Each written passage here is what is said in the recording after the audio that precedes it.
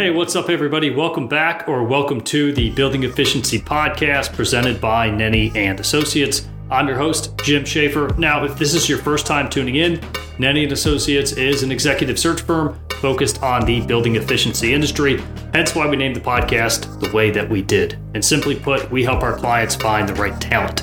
Each week, we sit down with leaders from the industry to discuss their backgrounds, how they got started, and where they see the industry heading. We also get to know our guests and find out what drives them to be successful.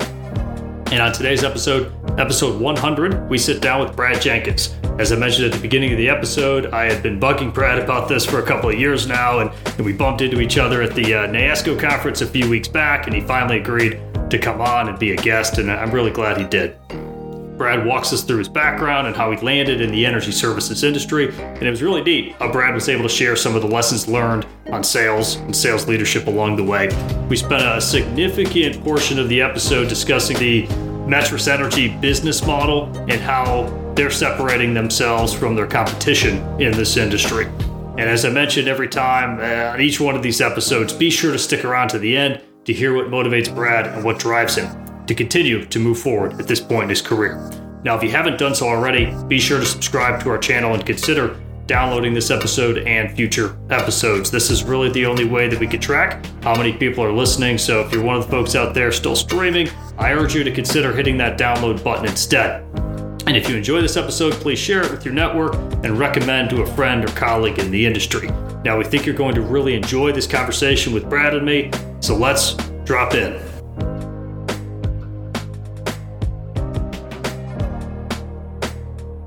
Hey everyone, welcome back to the Building Efficiency Podcast. Today we're sitting down with Brad Jenkins, who is the Vice President of Sales with Metrus Energy. Brad, welcome to the show.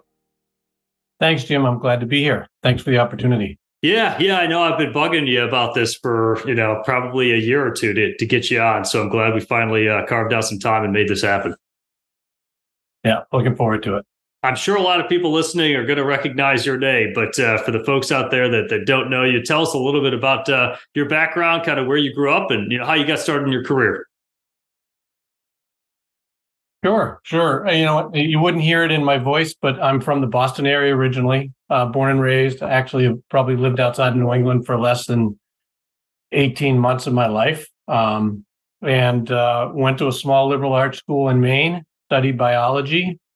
Came out of there thinking maybe I wanted to teach, and quickly learned that I got tired of talking about stuff that I knew about already, and so moved into a different arena. Sort of fell into a role selling, of all things, recycling of air filters for diesel engines, and that was an interesting trial by fire. Talk about cold calling. A young, preppy-looking kid pulling into maintenance yards for bus depots and construction sites, telling guys that they haven't been maintaining their air filters, which can be expensive for their expensive, digging equipment the right way forever. And they'd kind of look at me cross-eyed, and then I'd convince them to give me a couple and give it a try. And that played its course out. I think the biggest value for me certainly wasn't compensation; it was the experience. As that played its way through, the company that I was working for had partnered with another company that was in relative startup mode, recycling lamps and ballast back at the time where it was still being established as a viable industry. And so again, was kind of running around to places trying to convince them to do something that they didn't really think they had to do. And so the way I ended up landing in this industry was after doing that for about 5 months, I was told, hey, go meet this company, Noresco.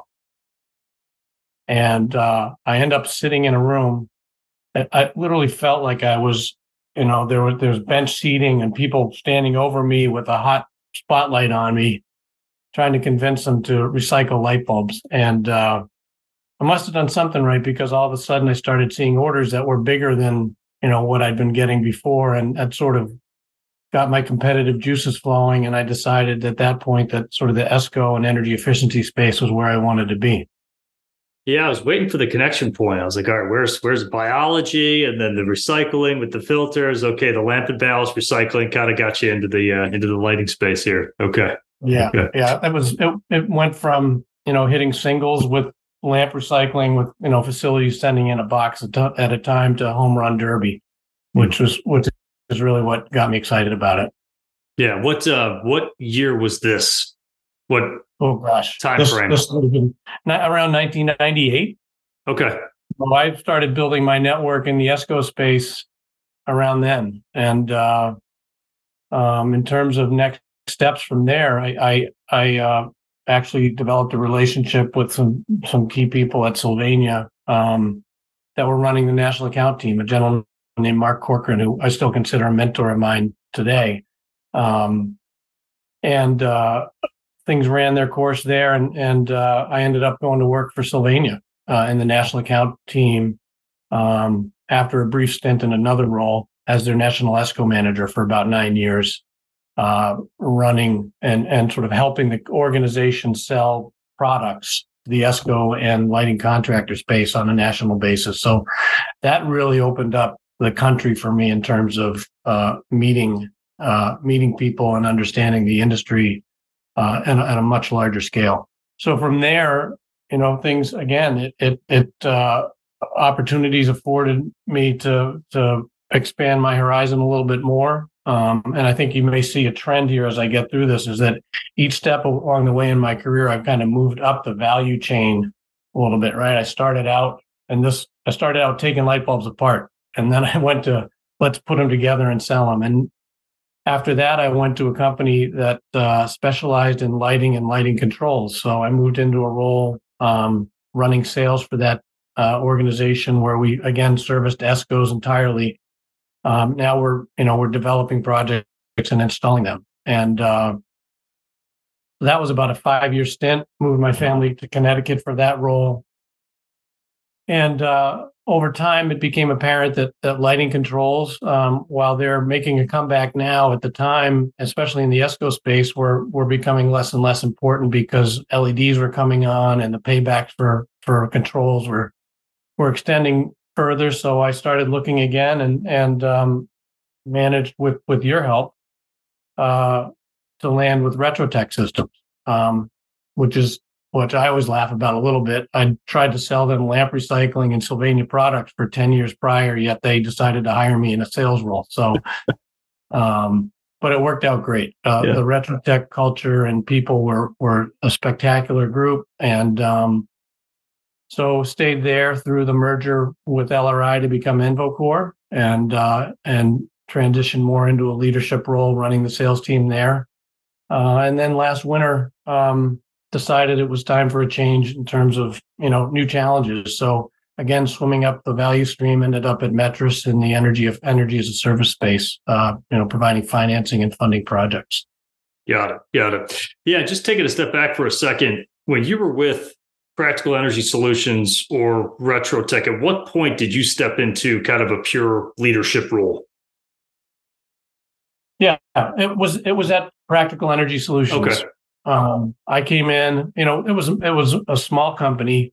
I came in, was managing two salespeople. There was still some seller doer going on, right? It was all hands on deck in that scenario.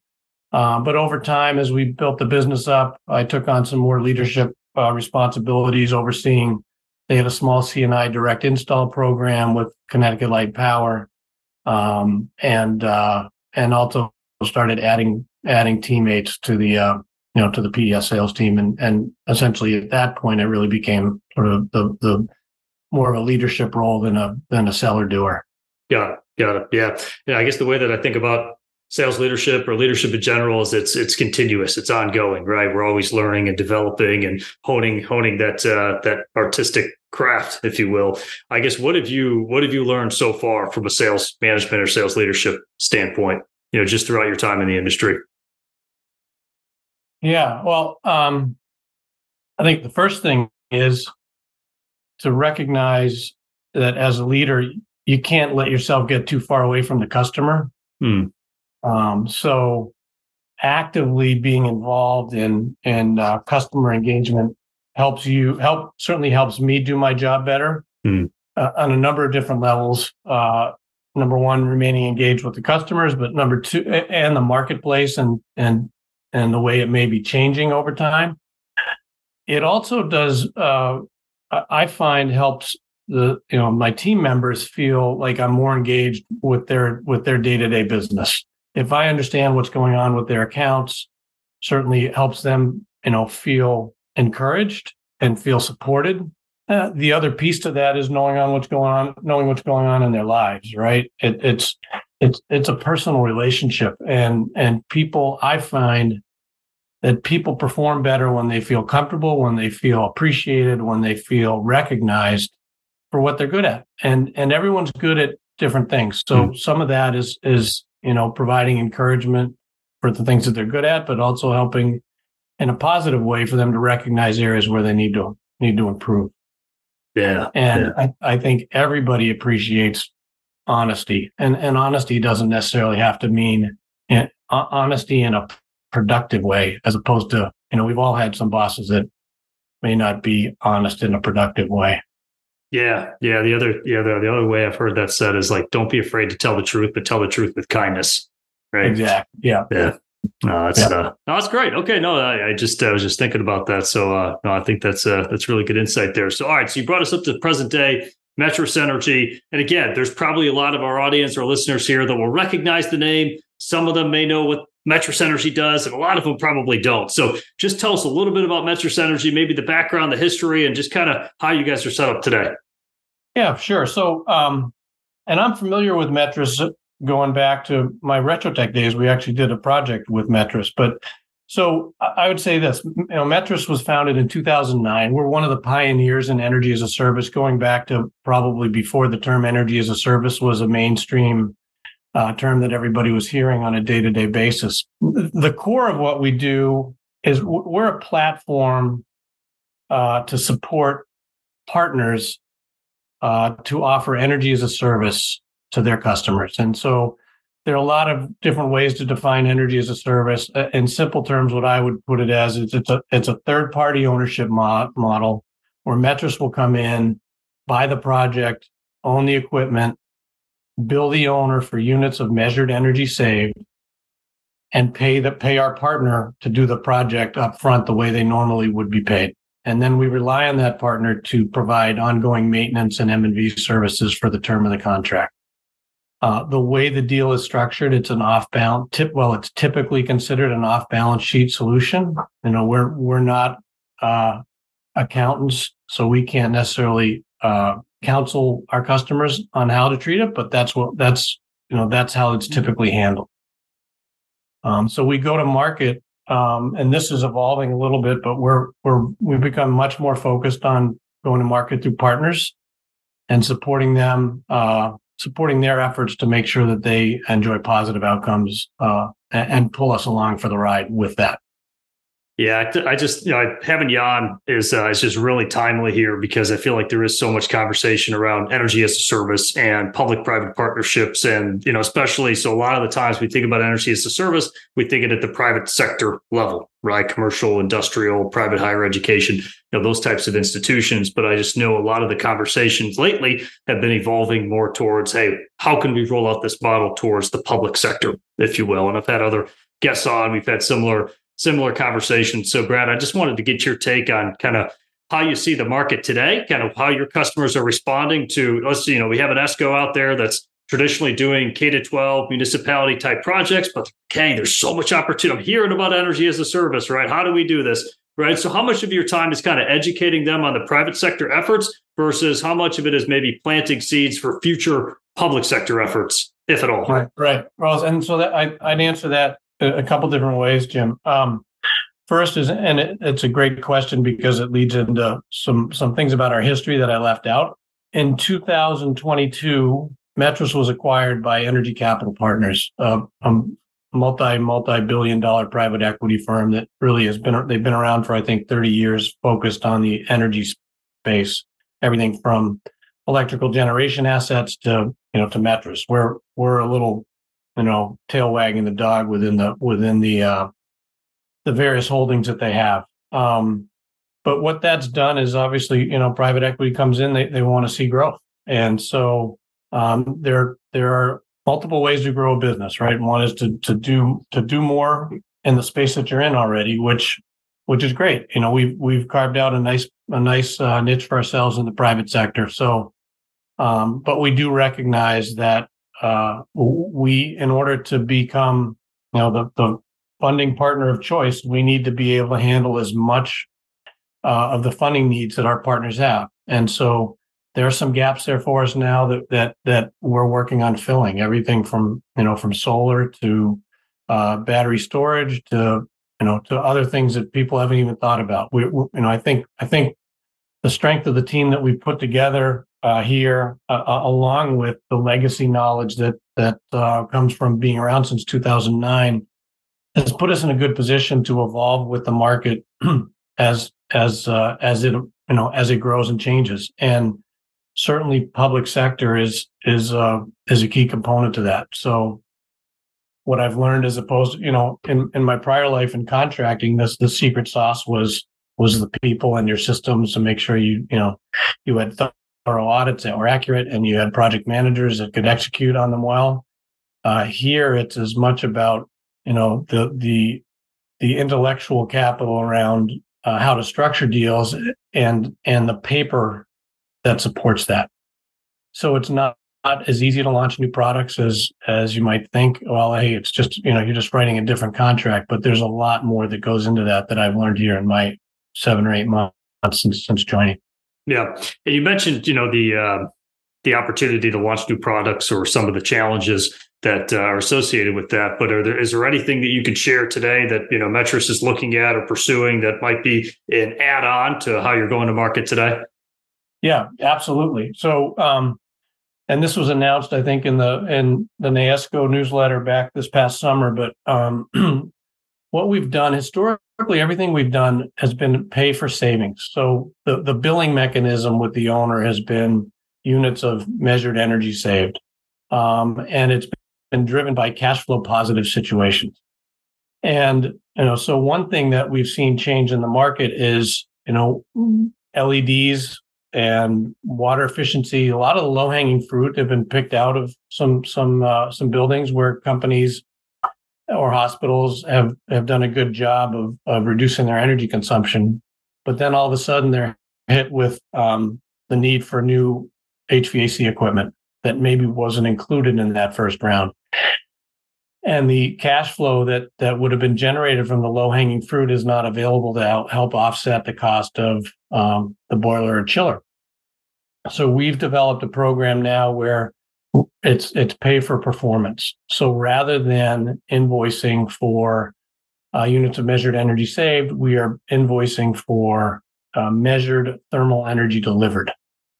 So it's not a cash flow positive situation, but it's a way for owners to acquire new equipment, again, with the same model, third-party ownership, in a format and structure that we believe should be considered off-balance sheet. Got it. Okay. No, that's really cool. Yeah. Just like any other company, right? You're always looking for ways to innovate and grow and adapt to what's going on in the market. So, one of the last things here is we just kind of round out the Metrus story. We've had a lot of guests on that have, are leaders from ESCOs, whether that's a tier 1 ESCO doing energy performance contracting, or maybe it's an energy retrofit company that's doing turnkey projects in the private sector. And they haven't quite embraced the energy as a service model yet. Let's just say their customers have predominantly been CapEx, or they don't know anything about it, or they're skeptical. So let's say one of those leaders is tuning in right now, listening to this podcast. How could Metrus serve them today? Like, why go with Metrus versus a CapEx versus, one of the other competitors that are out there? I'm putting you on the spot. Sure. Okay. Yeah, no problem. I'll address the, why go with energy as a service first. So energy as a service does solve a lot of problems and removes barriers that you may not be aware of going into any sales opportunity, right? And I think that a lot of these service providers are really just initially focused on selling a project. So if you go in and lead with energy as a service, you're able to address a lot of the financial questions up front around budgeting, around cost of capital, around competition for capital. That energy as a service would remove those barriers for you. So, and a lot of the people I've spoken with have agreed that it's easier to lead with energy as a service than to pull it out as the financing option of last resort.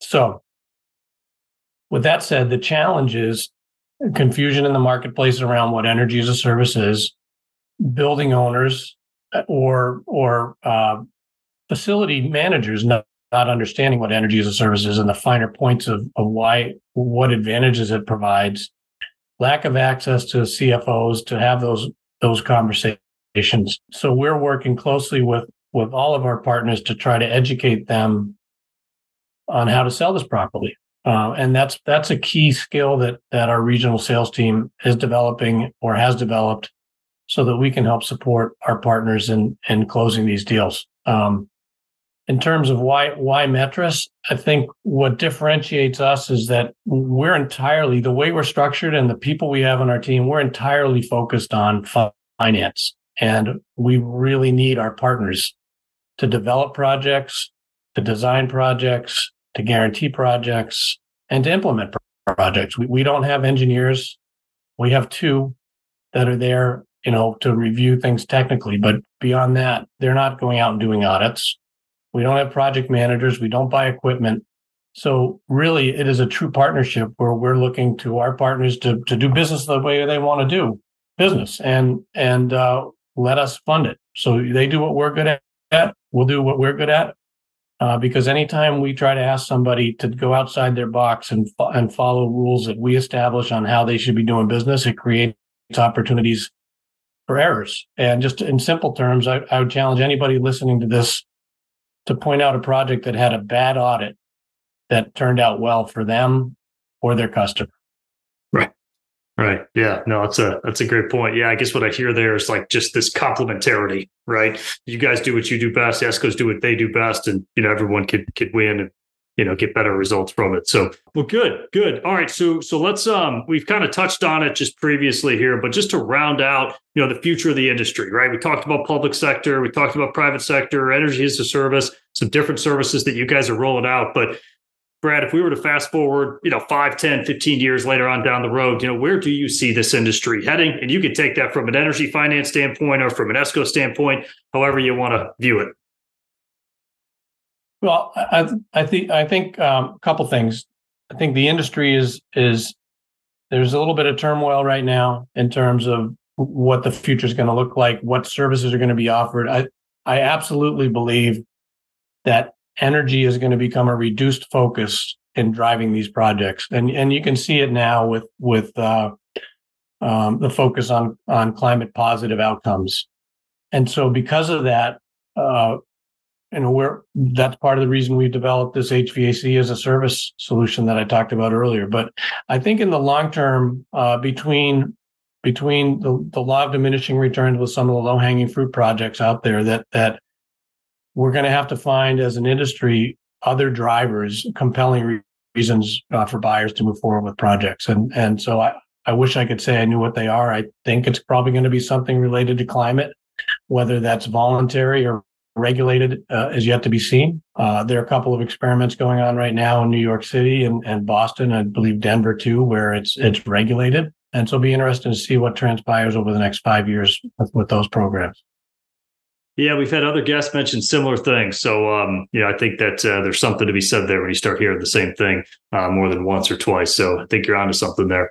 All right. Well, let's close out the show. I wanted to ask you the same 4 questions I asked every guest who comes on. And Brad, I wanted to lead off with, what are your daily non-negotiables? Well, first, for me, one non-negotiable is a good half an hour of my own time before sitting down at my desk, whether that's taking the dog for a walk or reading the newspaper and having a cup of coffee. The other one is at some point midday, I need a break. And usually that is surrounded around with some sort of exercise. I need to move my body to clear my head. It's important. It's important for maintaining work-life balance, for maintaining effectiveness throughout the day for me. So. All right. And what advice would you give to your 22-year-old self? Well, a similar thing I talked about work-life balance. I would say that at 22 years old, there are a lot of distractions. Maintaining work-life balance isn't that big a challenge, right? But as you get older and have more responsibilities and pressure, I would tell my 22-year-old self to not forget that work-life balance. And as you get older, it's important to take care of yourself along the way. What motivates you? What gets you out of bed in the morning? Winning. I am extremely competitive.